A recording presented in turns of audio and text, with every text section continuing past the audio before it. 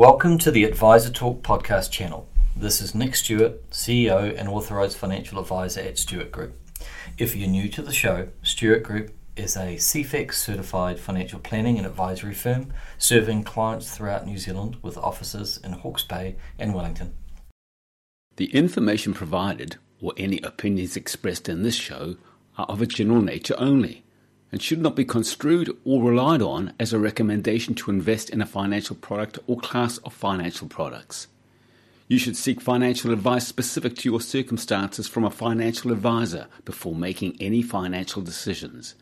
A disclosure statement can be obtained free of charge.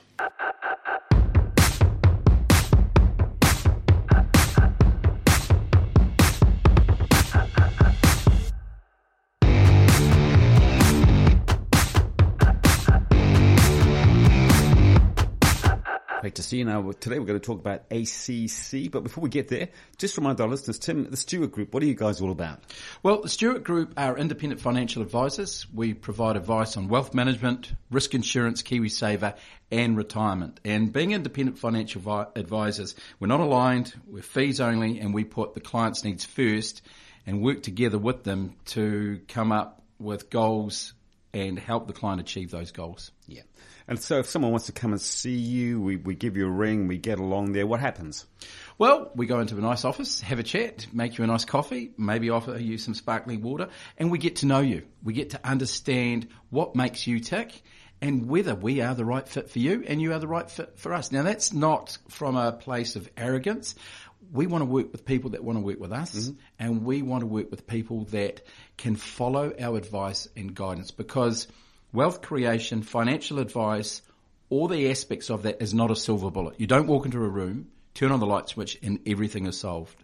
You have to have a plan, you have to stay on the bus, and you have to follow our advice. Yeah, indeed. And you're big fans of diversification. So, someone comes and says to you, hey, Tim, look, I'm thinking about getting into investing my money, and I want to invest in property. What might you say to them? What we would say is, why are you investing in property? What is your overall portfolio? What are you hoping to achieve from investing in portfolio? Have you looked at balancing your investments by looking at other avenues such as share portfolios that we can assist you with via managed funds and advice and so forth?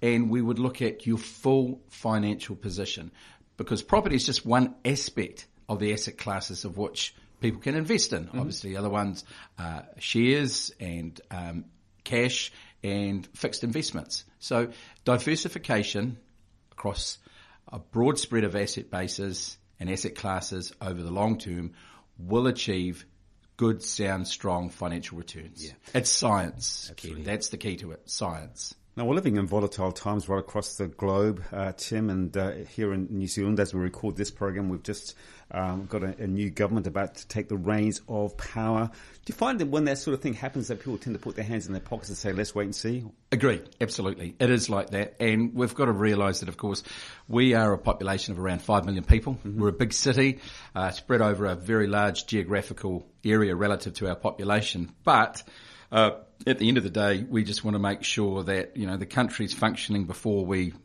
make a decision in terms of what we do next, whether that be investing, whether it be buying property, employment, etc. Because, again, this is just commentary from the sideline, not fact, but you could expect perhaps the new incoming government could look to reduce people in the state services sector, perhaps, in Wellington, civil servants. They may be reduced in numbers. So, again, employment levels may start to rise, unemployment levels may start to rise. So, but the idea is get on the bus and stay there for the long haul. Yeah, have a plan, review the plan, make sure that it's meeting your goals, and that's what Stewart Group will do. They will assist you with understanding what your goals are and driving that bus with you, because as soon as you pull out of a particular market, whether that be property, whether that be shares, whether that be fixed interest, etc., often if the market's in a dip, you realise the loss. Yes, indeed. That's the key to it right there. Absolutely. Okay, right. Today we're going to talk about something which we should pretty well know in some form or another, ACC. Tell us about ACC. Well, the ACC stands for the Accident Compensation Corporation, or Te Koparihana Awhina Hananga Whara. Now, it's the New Zealand Crown entity responsible for administrating the country's no-fault accidental injury compensation scheme, commonly referred to, as I touched on, ACC. Now, what it basically does, it provides compensation and support to citizens, residents, and temporary visitors who have suffered personal injuries. Now, the most common one, of course, is that if you have an accident and you can't go to work and you're on a wage or salary, after 7 days, you will get 80% of your income. However, there is a maximum, and that maximum is a gross figure of $146,716. The minimum gross figure is $47,216. Now, it's interesting to note that the ACC has its origins way back in the, I think it was the Workers' Compensation Act of 1900. It was established as a scheme for workers who had suffered injuries that were not directly responsible for those injuries. And in 1966, the New Zealand Royal Commission, chaired by a High Court judge, I think his name was Woodhouse, was established. And in 1967, the Royal Commission recommended extending this compensation to cover all injuries on a no-fault basis. Now, following this report, the New Zealand Parliament passed the ACC Accident Compensation Act of 1972, later amended in 1973. Now, this has been changed at numerous junctions through changes of the Act, etc. The Injury Prevention Rehabilitation Compensation Act 2001, which was in 2010 renamed the Accident Compensation Act of 2001. So, where am I heading with this? Well, the Commission's annual report of 1989 and 90 proposed that the distinction between accidents which are covered and illness which is not, should be dropped. The proposal was taken up by the government. Then, from the 1st of July 1999, the fourth national government allowed private insurance operators to provide work-related accident insurance. Now, ACC was briefly exposed to competition. The fifth Labour government, elected in November of 1999, repealed this change and as of the 1st of July 2000, reinstated ACC as the sole provider of accident insurance coverage. Now, what this basically means is that ACC is the sole and compulsory provider of accident insurance in New Zealand for all work and non-work related injuries. The corporation administers the ACC scheme on a no-fault basis so that anyone, regardless of the way in which they suffered an injury, has coverage under the scheme.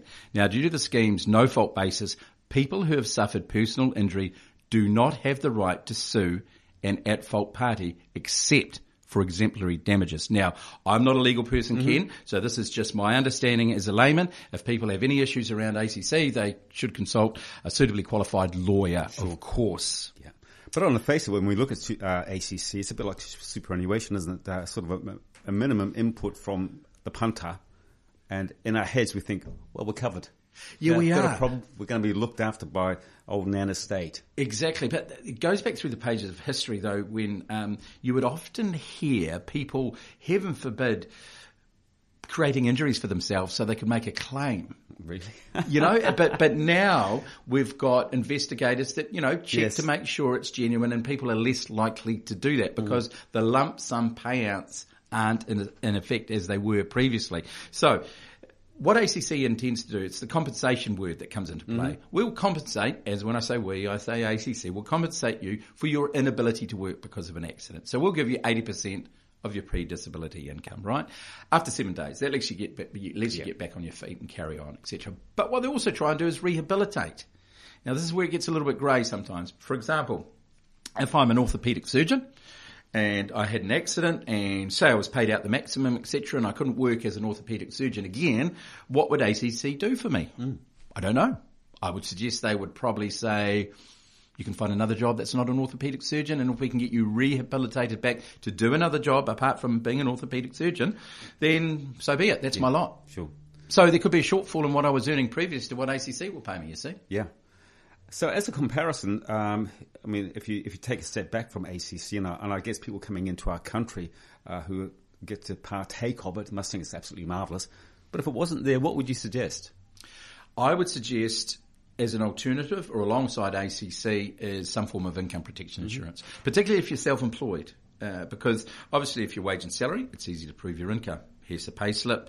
I've worked for you, Ken, for 2 years, etc. Very straightforward. Here's the history of my earnings. End of story. 80% of my pre-disability income would be paid while I can't work as a shock jock breakfast radio announcer. Yes. I wish. However, if I'm self-employed and my income has been a little bit lumpy, then it could be harder to prove. So that's where an agreed value income protection insurance can overlay with ACC. I guess the big thing, what I'm steering towards here, Ken, is to make sure people have a plan before they need a plan. Yeah. If you start preparing a plan after you need it, it's too late. And that's when you're confronted with, I didn't know that was the case. I wasn't aware. Nobody told me. Why was that not explained? That's where, right across the gambit of financial advice, you need a suitably qualified advisor that can steer you through the minefield and the hills and bumps of life's highway. So someone listening to this program, they're aware that ACC is there for them. And so why would they want to take on the extra burden of extra money? What is health insurance, for instance, or wage and salary insurance going to do that ACC is going to do in the short term? Great question. It takes the ambiguity out of it. Mm-hmm. Let's look at those individual headings that you just mentioned before there, Ken. If we look at health insurance, it means that if Tim has a leg injury that he sustained playing cricket many moons ago and he needs a knee replacement, I don't have to wait on the public system. Yep. Now, I'm not passing judgment or comment on the public system because there are some wonderful doctors and nurses, et cetera, that do the utmost best that they can for their patients. And personally in my family, I've had a family member that needed care and attention last year, and it was exemplary here in Hastings. So big shout out to all the people that do that. However, it's not a perfect system. They're always looking for more staff.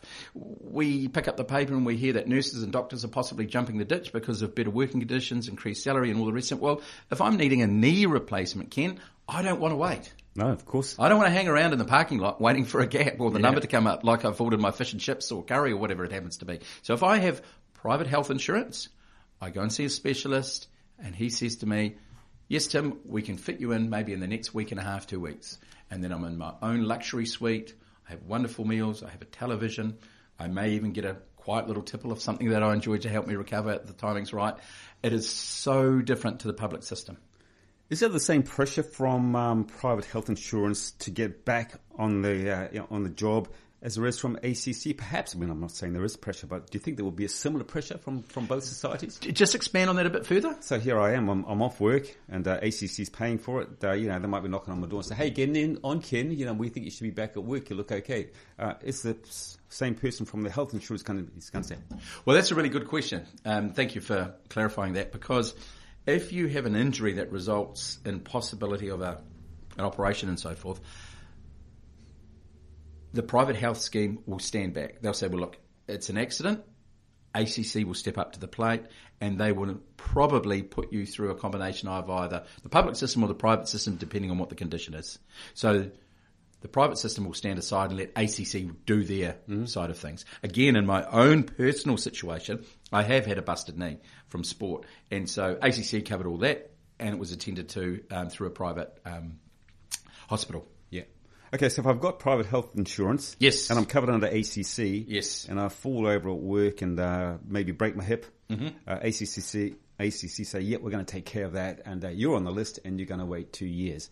But I go to my insurance company and say, "I've fallen over at work, I've hurt my hip, and I want to know, you guys want me to sort out what's going to happen." Are they going to say, "Well, no, ACC are going to take care of that"? It could be. It's a case by case basis, so it would depend really on clearly what the condition is. And if ACC said, "Oh, look, we can't fit you in for 6, 8, 9 months," or whatever that happens to be, then you would want your GP or the person that your medical professional you are consulting to say, "Well, actually, you've got private health care. Let's go through that way." Yeah, and you could do that. You could do that, but it's on a case-by-case basis, and it can get a little grey because sometimes one party doesn't want to get involved if the other party says that they were involved. So it's just, people have to tread carefully there, pardon the pun. Sure. Now, I guess there's different scales of health insurance. So where would you suggest I come in if I'm, let's say, a normal average family, say, 2 parents, 2 kids? How much are we going to need to spend? That's a really good question. So obviously it's around age and smoking status, and also it really depends on the level of covers that you want through health insurance, because you can have the gold standard, which is more expensive but covers a wide gambit of different options, such as doctor's visits and so forth, glasses, all those sorts of things, etc., etc. Or you could simply say, well, actually, I want a no-frills type cover. I'm prepared to pay a reasonable chunk of excess, because if I get a new knee, it's going to be worth $25,000, $35,000, and I'm happy to pay the first $1,000, and that's all I really want covered is, the major stuff, the heavy stuff. So that can be operations up to $300,000 in costs, just again, depending on who the cover is with and the level of cover you take. It's not super, super cheap. The younger you are, the cheaper it is. Yes. But then as you get older, that's when you need it the most. Of course. Yeah. Let me tell you about that. And I guess it's the same as wage and salary insurance that, saying, okay, we've got ACC, it's going to be there, that's our backstop. So if we're going to also have wage and salary insurance, what's the plus side of that? Well, you don't know how you're going to get off work. Is it because of an accident or because of illness? Yeah. Now, a recent survey done by the Financial Institute of New Zealand, they surveyed a whole raft of different people, and 20% of the people they surveyed thought that ACC would cover them if they were ill. Not the case. We don't know how. And I don't know about you, Ken, but in this modern world, it seems there's all sorts of different ways that people are getting unwell. Yeah. And it's the old story. And I've said this before, and again, I'll just repeat the message. If you had a machine that was sitting on your couch and it was earning $60,000 a year, you'd insure it. Of course you would. But also, you can tailor it to suit your needs and your budget as well. You don't need to spend a whole lot if it gives you just a bit of breathing space for a couple of years, you see. Yeah. And there's so many little tricks. And I don't like to use the words tricks because it sounded a little bit underhanded, and it's certainly not. For the record, what it means is that you can have certain products that overlay one another when it comes to your income protection or mortgage repayment insurance, so that if you were to walk out of the office, trip over in the car park, break your leg, the insurance company could pay you a lump sum. You have no wait period. Plus, you'd get whatever you get from ACC. And your insurance company may top up a little bit, depending on how all the numbers stack up. Now, there's an old school of thought out there that if you can save, let's say 10% of your weekly income and put that in the bank and leave it in the bank, then it's a good thing to do. Is there a percentage of your income that you should be thinking about investing in your well-being, like your wage and salary insurance, like your medical insurance, as an aside from just to put the money in the bank? That is a fantastic question, Ken. It must be great coffee you brew here, because that it's bushels. I love bushels. It's given you. Hey, look, are you a influencer there? If you want to sponsor Ken, that's fine. Bushels. Great question. Cutting to the chase. On average, we look at a rough figure of around 3 to 5% of your gross income, but we don't have a one size fits all. It's like the old economist question. If you had 10 economists in a room and asked them the same question, you get 12 different answers. Yeah. So it comes down to who you are, what your view on life is, what your goals are, personal situation, all those things come into play. And sometimes something is better than nothing. Yeah, absolutely right there. How often should we review our insurances? Once a year. Yeah, definitely. The world changes so quickly. Even if it's just a touch base, this is what you're paying. Reconfirm what you're paying for, because I've had situations in my risk management life whereby people have overlooked the fact they could make a claim. I had a chap that didn't realise he could make a claim for a particular medical situation.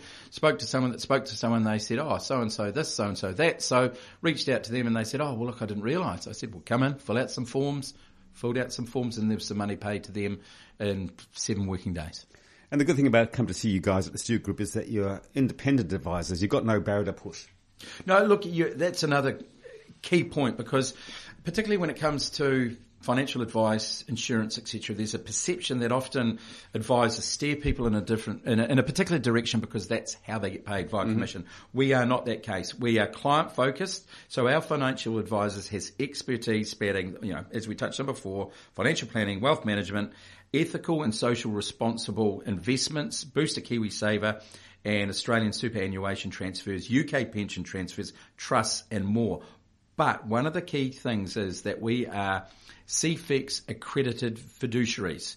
That shows our dedication to making sure that we provide the best possible standard of care and service we can. Yes, indeed. And if we want to avail ourselves of those fabulous services, Tim, where do we find the Stewart Group?